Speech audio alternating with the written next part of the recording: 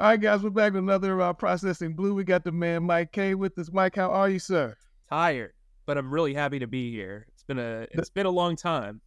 Does food taste better after a win for the reporters who cover the team during that week? Is everything just a little better? I wish I could tell you yes, but unfortunately I missed out on the post game food and didn't eat and just went straight to sleep when I got home. So uh days and months are kind of glaring into each other with this new baby here. So No, life changes. Life changes. Yeah, I mean, you've yeah. been through it once, but life definitely does change. um, Trade deadline this week, Mike. The Panthers did nothing. Should Panther fans be mad that Chase Young isn't a Panther, or Devontae Adams isn't a Panther, or that some Panthers are still here that they thought might be gone? Well, I put this out on Twitter. I wrote it in a column. I think they were smart not to chase expiring contracts. This Well, is a team that's 1-6. Unless you're landing a massive player difference maker, it didn't make a lot of sense, especially when you don't have a first round pick next year. There's a lot of uncertainty surrounding this franchise when you go 1-6. There are still 10 games left, but do you want to diminish your assets for next year when you don't know who the leadership's going to be? Obviously there's plenty of time for Fitterer and Reich to right the ship, but you also want to still make this job very desirable if it doesn't work out. And I think for the Panthers, it was smart to avoid gambling. Gambling's for winners, okay? no, Gambling is for winners. And I think for the Panthers, this was a situation where it should have been about adding to their draft nest egg for next year, excuse me. They only have 6 picks, no first round pick. They had some players that had some interest. Devontae Jackson was a guy I heard had interest, but I guess the price just wasn't to their liking. We obviously saw some defensive backs get moved the last couple of weeks. Those same teams could have maybe been involved with Dante Jackson. Terrace Marshall got permission to seek a trade. Evidently, he did not have the interest or enough interest to make a deal. Brian Burns, they seem to be locked in on not trading him. And honestly, when you look at the return that Chase Young and Montez Sweat got for the Commanders, you say to yourself, well, that makes a ton of sense because this season, Montez Sweat is outperforming Brian Burns, and Chase Young is playing at the same level statistically. So, a second and third round pick individually, what does that tell you about Brian Burns' market? I think right now the smart move for everyone is for everybody to take a breath and then readdress the negotiations in the offseason, because Brian Burns is tied with 8 other players for the 21st highest total in sacks this season. He's got 5 sacks. There are 8 players with 8 or more sacks in the league. What? He's not one of them. And so his negotiating power isn't great. And I think while he had a lot of leverage with the Rams offer being turned down last year, he similarly has less leverage with how the market played out this year. I think the Panthers have gained back some leverage here, and if I were them, I wouldn't want to pay him until I saw what came out of this year. I understand he's a locker room leader. I understand he's probably their best player, but from a negotiation standpoint, neither side is really in the best place to get the most out of a deal. Jeremy Chin was a guy who got injured. I know that there was interest out there before he got placed on IR. That's unfortunate. Sometimes you wait too long to trade a guy and you pay for it. That's the risk you run. But I think from an overarching standpoint, when you have uncertainty about the future, creating more uncertainty by dealing away long-term cost-controlled assets doesn't make a ton of sense. Also, by the way, had they traded for Chase Young or Montez Sweat, those guys are in the final years of their deals, and they're playing as well as Brian Burns. So then you go from having one pass rusher who you can't see eye to eye with on a contract extension to competing contract extension talks with guys who are playing at an equal level. That is a recipe for disaster. Oh, and by the way, you've got to extend Frankie Luvu. You've got to figure out some. You're going to have an extension with Derek Brown down the road. Like, it didn't make a lot of sense. A lot of people wanted wide receivers. The only wide receiver that got dealt yesterday was Donovan Peoples-Jones, and he's kind of a middling third or fourth receiver. Yeah. they did have some interest in wide receivers, but I think they didn't want to make a deal for a guy who was just going to be a part of the group. If they were going to make a deal, it had to be for a notable X receiver. We've talked about it on the show before, that Devontae Adams type. And clearly the Raiders did not want to move him. I don't think I kind of agree with Steve Smith on Jerry Jeudy. I don't think he's a particularly great starting wide receiver. To me, are you calling him a jag? I wouldn't call him a jag, but I think I think that was harsh, but I agree with him. I think he's kind of just a regular starting wide receiver. I mean, he's a guy who's never had a 1,000-yard season. He's playing with Russell Wilson. While everybody wants to hate on Russell for last year, he's actually playing extremely well right now. And, the truth. And Jerry's not playing particularly well from a statistical standpoint or from an eye test standpoint. Very inconsistent. Courtland Sutton, again, big wide receiver, would have been different for this group. I just don't see him being a massive difference maker. Oh, and by the way, both of those guys would be making $13 million next year and have leverage in a negotiation. And I know I'm rambling a little bit here, but like Hunter Renfrow, if you watch the game on Monday, like, I don't know why anybody would trade for him with that contract. He can't get on the field, and he is pretty redundant when you consider Adam Thielen, and I'm sure Clemson fans will fill up my inbox, but like Hunter Renfrow is fine. He's just kind of a redundant guy. The Panthers have like 5 slot receivers that they're using out of position. So, I mean, to add another one doesn't really make a lot of sense. Right. I want to rewind you back to something you said at the beginning of that. You said the Panthers want to make sure this is a good job in case something were to happen with the leadership here. We saw the Las Vegas Raiders move their GM and coach after a 3-5 start. Do you think there's a chance the Panthers might move off of Reich and Fitterer this year? Not during the season. I don't see that. I mean, look, the GM got the first overall pick. I don't think you make that move if you think that this is going to be a short-term project. I think Reich handing over play calling duties and holding himself accountable is a big deal. Let's see how the next 10 games play out. I mean, if they finish 3-14, then I think, it's probably likely that at least one of them is not back. Excuse me, but I think this is going to be a season that's evaluated in as a whole. I mean, they didn't really do anything coming out of the bye week other than have Reich turn over play calling, right? Most teams in that position at 0-6 at the bye week would do something drastic. They would fire a guy who has a notable name on the coaching staff who otherwise is probably not that important.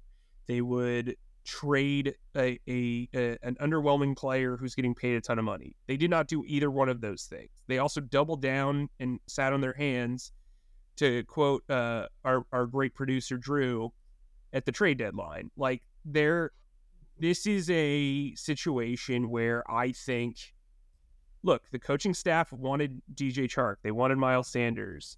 They wanted Justin Houston. Those guys have not worked out.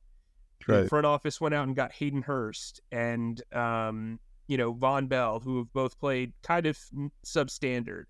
Yeah.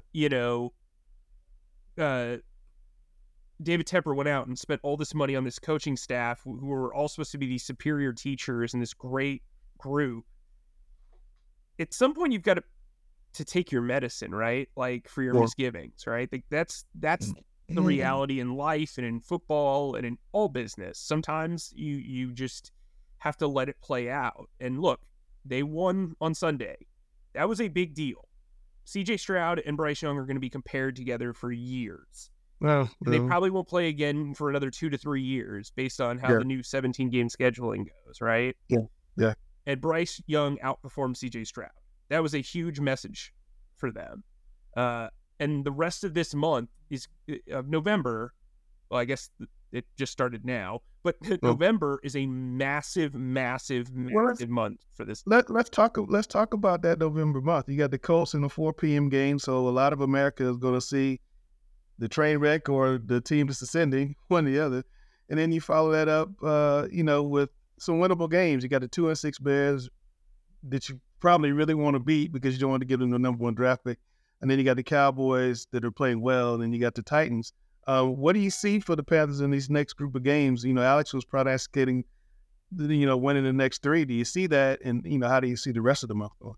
Well, I didn't think they would beat the Texans, and they just barely made it by, which kudos to them. But I had them when I did my at the bye, I did a prediction or a reevaluation of their schedule, and I had them going 5-12, and I had them beating Indianapolis without Anthony Richardson. I had them beating the Bears without Justin Fields. Actually, but that was prior to Justin Fields getting injured, excuse me. Losing to the Cowboys and then defeating the Titans in Nashville before we knew Will Levis could show off that cannon. Now, let's go through all these games, right? So they're going to play Indianapolis this weekend. Yes. They're without Richardson. They've got a really good running game. They have a really good running game, which has been the Panthers' kryptonite, as we know, on defense. No. They can hold firm the way they did against Houston. I'm not expecting that. I think this game could get out of hand in the Panthers' favor. Similarly to what the Panthers have at wide receiver, the Colts really only have Michael Pittman. I mean, Alec Pierce is fine, but they're struggling to throw they're not struggling to throw the football, but they're struggling to find inconsistency. They're a high-scoring team, but Gardner Minshew has led them to an 0-3 stretch because he is so prone to turnovers. In 4 starts this season, I believe he has turned the ball over 9 times, 5 interceptions and 4 fumbles lost.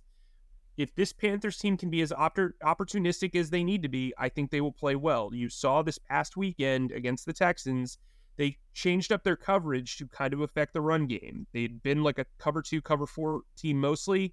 They played some cover 1 in this game. That was good. They played some single high. They evolved a little bit, and I think that's really important. They've got to continue to do that. I have them beating. I mean, and also we got to remember the underlying storyline. Frank Reich, his former team. He wants to win that game. That's the game ball he wants. Well, last week was a Bryce game. This week is a Frank game. Right. And as we follow that stream of consciousness, the Bears game is the Tepper-Fitterer game because they're going to be on national television. They did trade away the first overall pick. Ryan Poles has not done a good job for the Bears, but his lone achievement is getting what he got for the first overall pick. Oh. And DJ Moore, Deontay Foreman have had their moments. They've also kind of shown why the Panthers found both to be pretty inconsistent. I think Deontay Foreman might be the highest variance player in the entire league. When he is good, he is great. When he is bad, it's like, how did he get even on the field? Because, look, I saw all the Twitter stuff when he had 3 touchdowns, but then you look this past week and I tweeted that out too. Yeah, he's averaging less than 3 yards a carry. I mean, he didn't play particularly well. And he's a guy who needs to be force-fed, and that's not really advantageous for an offense. So, DJ Moore has done a really good job. The problem is when he doesn't have consistent quarterbacks, his superpowers are diminished. His superpowers are making, off-the-mark catches, incredible catches, and breaking tackles. And so if the ball's so off the mark that he can't catch it, well, then he can't break tackles, right? Because you have to break the basket. Break tackles. DJ Moore has really proven me wrong in a lot of ways. I viewed him as like a top-tier number 2 wide receiver. I think there's only really 8 true number 1s in the league. Well, now there's 9 because DJ Moore has played exponentially well. Still inconsistent, has his quirks, but I think he is a phenomenal player and he's going to be a phenomenal challenge for this team. I still think the Panthers pull off an upset on the road. I think, we'll talk about him a little bit later, but Bryce Young's starting to look like Bama Bryce. And then you get into the Cowboys. I think the Cowboys are going to smoke. I really do. I think that's going to be a really tough. Well, it depends on which version of Dak shows up, but yes. Right, but I think the Dak's going to have a pretty lovely afternoon. That said, there's going to, if David Tepper doesn't like visiting teams, oh man, there's going to be a lot of stars in the unfortunately, yes. They travel better than anyone. Well, mostly because they're all from across the country, and also the Lakers probably play at night, and the Yankees season's over, so more Cowboys fans to show up. But anyway, and then you go to Nashville, and look, I mean, they had interest in Will Levis during the build-up to the draft. I mean, even as far back as last season, I heard about Will Levis and how much they admired him. And obviously, he fell to the second round, played phenomenally against the Atlanta Falcons, an NFC South team, lit them up for 4 touchdowns. And look, I mean, I think it's up to Bryce Young to kind of have some high-powered offense there. Their defense is pretty good. Their offense has been wildly inconsistent. If the Panthers defense can respond and play well and make everybody look good, that's a win for Okay, everyone on this. Let me stop you real quick. Okay, so you're Yeah, saying that they won the last game. So you're saying there's a good chance they can win 3 of the next 4 games. those are winnable opportunities there. If they split, I still If they think that's go a very if big they go positive. 4-1, how does that change the trajectory of things around it? I think it changes them a lot, and that's why I think like there's a lot of rush to judgment. I understand the fan base is not happy. They're sick of this mediocrity or worse. And look, and I think a lot of people draw in, and fairly, Scott Fitterer to Matt Rule. He is the lasting image of that swag regime, surfing right? in the locker room after a win. Yeah, that was interesting. Meanwhile, in Nebraska, but I think that Scott deserves a lot of criticism. I do think that he has made some poor choices. A lot of their gambles from this offseason have not worked out on the surface so far. That said, it's very rare to see a team jump to number 1 from number 9 and give up what they gave up, knowing that the GM is going to be a short timer, right? That's just you've invested, you've had a plan. If you don't follow that through, that's extremely reactionary, for better or worse. I also think I think David Tepper learned from last time that hiring a head coach and then hiring a GM is not the best move. So if you're going to move on from Fitterer, you also have to consider moving on from Reich, who you've paid a ton of money along with his staff. I think there's a lot of decisions. And remember, being a general manager is not just about making draft picks and making trades. There's a lot that goes into it. You're managing a scouting department. You're managing a coaching staff. You're putting together a coaching staff with the head coach. So I think it all really depends. This is going to be a Big 10 game stretch for Scott Fitterer, and his job's largely done for the season. So I think I also, I drew the ire of a lot of fans last offseason when I said I didn't think this job was that appealing for a head coach. And we saw, Ben Johnson drop out of the race. We saw D'Amico Ryans not take an interview. They ended up with Steve Wilkes, who did not get a job, and Frank Reich, who interviewed for 2 jobs. Not to say those guys weren't appealing. I actually think Frank Reich was a logical hire in the wake of the Matt Rule era. But I also think you look at what Shane Steichen's doing in Indianapolis. They're one of the top scoring teams in the league. They drafted a dynamic quarterback in Anthony Richardson, who's obviously done for the season with a shoulder injury. So there's that. But a lot of the, Sean Payton, who was also a retread, got off to a pretty rough start in Denver. Now they're playing pretty well. I think there's a lot of thought that needs to go into it. And if you bought into Frank Reich and Scott Fitterer as a tag team enough to leverage all of those assets and trade up for number 1 so you could do something, find that quarterback, I think you have to kind of really be patient. Maybe just for this season, but there's 10 games left. I don't think the playoffs are in sight. I never thought this team was going to make the playoffs. Remember, I had them at 8-9. You and I got into it about it. I was a lot more optimistic, but listen, if they finish 5-12 or 6-11, I think everybody's back, at least from a big overarching stand. I mean, I think there will be changes to the coaching staff. Obviously, Ejiro Evero is a guy who's going to be viewed as a prime head coaching candidate. I think he did a phenomenal job on Sunday. And so we'll see how it goes. But, I mean, look, this is a team that flipped over half of its roster. It kept all but 3. I mean, it kept 3 coaches from the previous staff. Otherwise, everybody's different. They have a new defensive scheme. They have 2 coordinators who are very young and new to doing what they do. I mean, Evero only has 1 year coordinator experience. Thomas Brown just called his first game. There's a lot of change here, and people don't like the word rebuild. You can call it a retooling, a building, whatever. I mean, you can call it Looney Tunes if you want. Let's call it what it is. This team was getting flipped over. It's a philosophy change, and look, the division's terrible. They are terrible. This is the worst division in football. It's no question about it. But this team also overachieved significantly with Steve Wilkes, and that's a credit to Steve Wilkes. They were not a good team last year, and so the expectations were high after winning 7 games. This was a 5-win team last year. They won 7 games. And so I think if they can kind of rebound and say, hey, they've changed all this stuff, there's rationale there. Fans might not like it, but I understand why Tepper is being patient here.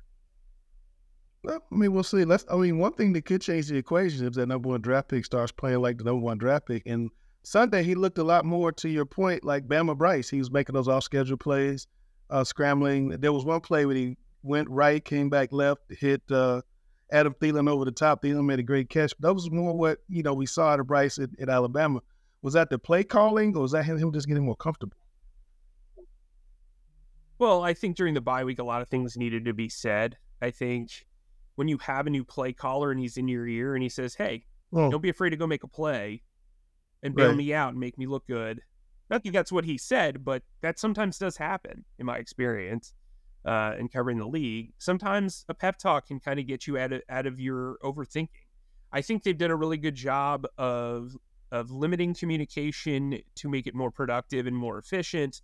I think that Bryce's head's not swimming. I think it's unfair to say that they've simplified the offense, but I think they've simplified the language. And I think that that's really important.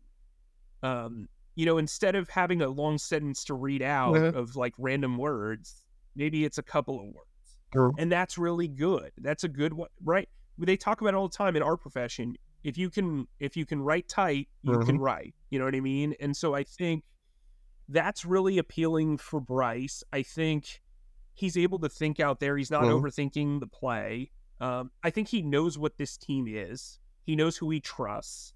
Very clearly, Adam Thielen. What I was most impressed by, though, is we saw brutal drops by Jonathan Mingo and DJ Chark in the first half, and Bryce still went back to them and got big plays out of them. That is veteran leadership. That is smart quarterbacking. And frankly, it's a really appealing growth standpoint for a rookie quarterback. And I think if you're the Panthers, you feel really good about Bryce Young moving forward. Look, he needs to make off-schedule plays. Josh McCown called it his superpower, and that's what it is. Well, Mike, I got to ask you about Tommy Tremble and Chuba Hubbard are playing, and Hayden Hurst and Miles Sanders aren't playing as much. So we thought that situation would be flip-flopped. Does that surprise you? No, not at all. I think when you're playing the amount of 11 personnel that this team's playing, and now that they're running a little bit more power because of Bradley Bozeman's limitations, I think that Chuba Hubbard's the right guy to run north to south. I think Tommy Tremble, when you play 11 personnel at tight end, you have to be able to block, and he is far the superior blocker to Hayden Hurst. He's also proven to be a playmaker as well, and I think those are two guys. They're very close friends. They're both 2021 draft picks. They've worked really hard. When we were at Wofford, they were on the jugs machine 30 minutes after practice. Like, the teammates have really appreciated their work ethic. I think the coaching staff has as well. And frankly, Hayden Hurst has played horribly the last couple of weeks. Miles Sanders has gotten off to a really rough start, and they need to get production while they can. I mean, this is a big boy league. A lot of people are getting paid. But, I actually credit the coaching staff and front office for going with the guys who are Matt Rule holdovers, who are on rookie contracts, instead of the guys that they really paid pretty substantial money to. And I think they're letting performance speak for itself. And I think there's a lot of young guys on this team on the depth chart that are going to be inspired by that. Well, we've talked to you so long. We know you had a lot on your mind, but I know there's some more you have on your mind. So we're going to go to my favorite part of the show, Case Takes. Thomas Brown's the most impressive person in this entire organization right now. I can't overstate how impressed I was with how he called that final drive against the Texans. I mean, he was balanced, he was smart, he took yardage when he could. Were there some blips, especially that fourth down play early on in the game? Sure. But he was feeling it out. I think when you watch his press conferences, I could listen to that guy talk football for the rest of my life. He's just a really impressive guy. And I know a lot was made out of Evero, a lot was made out of Jim Caldwell and Dom Capers and Josh McCown and all those guys. I think Thomas Brown is a guy who talks, carries himself like a future head coach. Clearly, he's all in on Bryce. I appreciate the way he explains his thought process. I love the no block, no rock. Some might think that's a little corny, but I think it's actually a really great way of simplifying communication, right? Like that was the whole thing we just talked about with Bryce. And I think when you look at Thomas Brown's upside, it's genuinely intriguing for this team because Frank Reich ripped the Band-Aid off. He gave the play calling to Thomas Brown. You could see how emotionally invested Frank Reich is in Thomas Brown when you watch the post-game game ball ceremony or whatever in the locker room, when you talk to him in a press conference. Thomas Brown is going to be set up to succeed. I think the Panthers have set him up to succeed. And I think a lot like Bryce Young, he's going to learn on the job and try to grow gradually week to week. Well, all right. Well, Mike, thanks for coming on with us. I love Mike Case takes the end of the show every week. And no matter where you're listening to us, like, follow, subscribe. You can also do word of mouth. We're on every podcast platform you can find. So if you want to download Mike and hear his takes in the car, please do as well. And we'll be back next week with another episode of Processing Blue.